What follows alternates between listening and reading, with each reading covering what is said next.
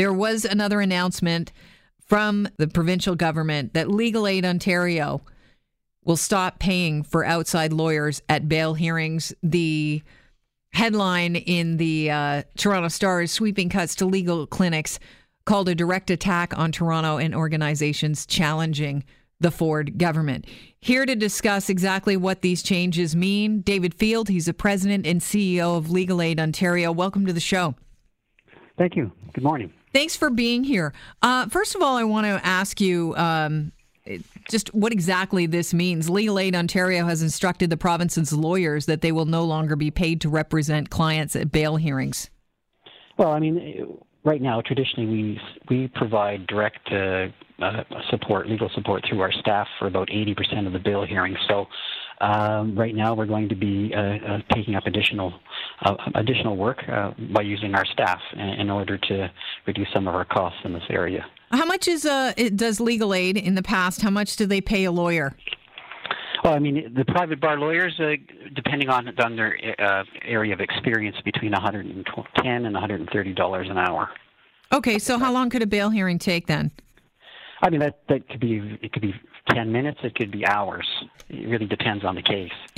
But I mean, I think most of the cases that we're talking about are pretty traditionally short term, and we feel that our staff are more than adequate to and able to provide the services that the clients require. When you talk about staff, we're talking about a duty counsel? No, we're talking about we have staff. Our duty counsel is provided by two types of lawyers. We have staff lawyers, and then we have per diem lawyers. And we're talking about using our staff lawyers to provide these services in the future, rather than hiring rather than issuing a certificate for a private bar lawyer to do this. We're just going to do the work ourselves. Why have you in the past farmed it out?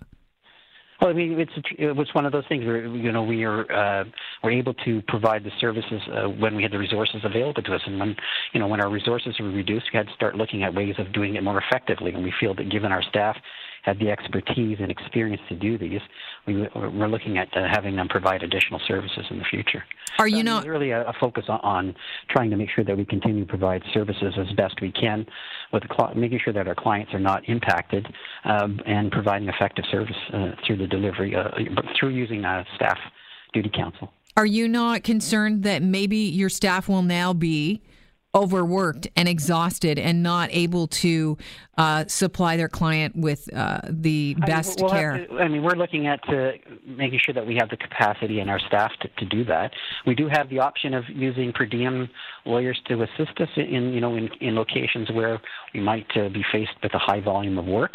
We've always done that. We've always relied on the private bar as well as our own staff to provide services through duty counsel. We're going to continue to do that, but I said, our focus will be making sure that we do this more effectively.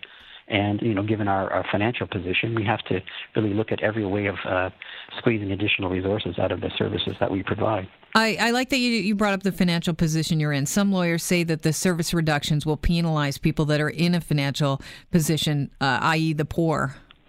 I mean, our clients are, our financial eligibility has not changed in any way. Actually, as a matter of fact, it went up April 1st by 6%. We're going to continue to focus on our clients. That's what we'll do, and we'll continue to do that in the future and make sure that they're not adversely affected. But, that was sort of the guiding principle about all the changes that we made. How can we make sure that we live within the envelope that we have without adversely affecting client services? And that's the focus that we've had in all of these things that we've been doing, all these decisions that we've been making and announced yesterday. Making sure clients are the focus of what we're doing. A Toronto lawyer by the name of Dirk Durstein, he is a criminal defense lawyer. He spoke to globalnews.ca, and he frequently represents clients charged with serious offenses through legal aid. He said there's no question it will disincentivize lawyers from defending people on legal aid. It's already difficult. So if you are disincentivizing people being represented, I think one of the things you have to be careful of is that we will continue to provide certificates in areas where it's appropriate. Like some of the very serious crimes and very serious charges, we're going to be continuing to work with the private bar, making sure that those services are available. But I think, if you look at the traditional, the high volume of cases that we're talking about in terms of bail, many of them are fairly routine.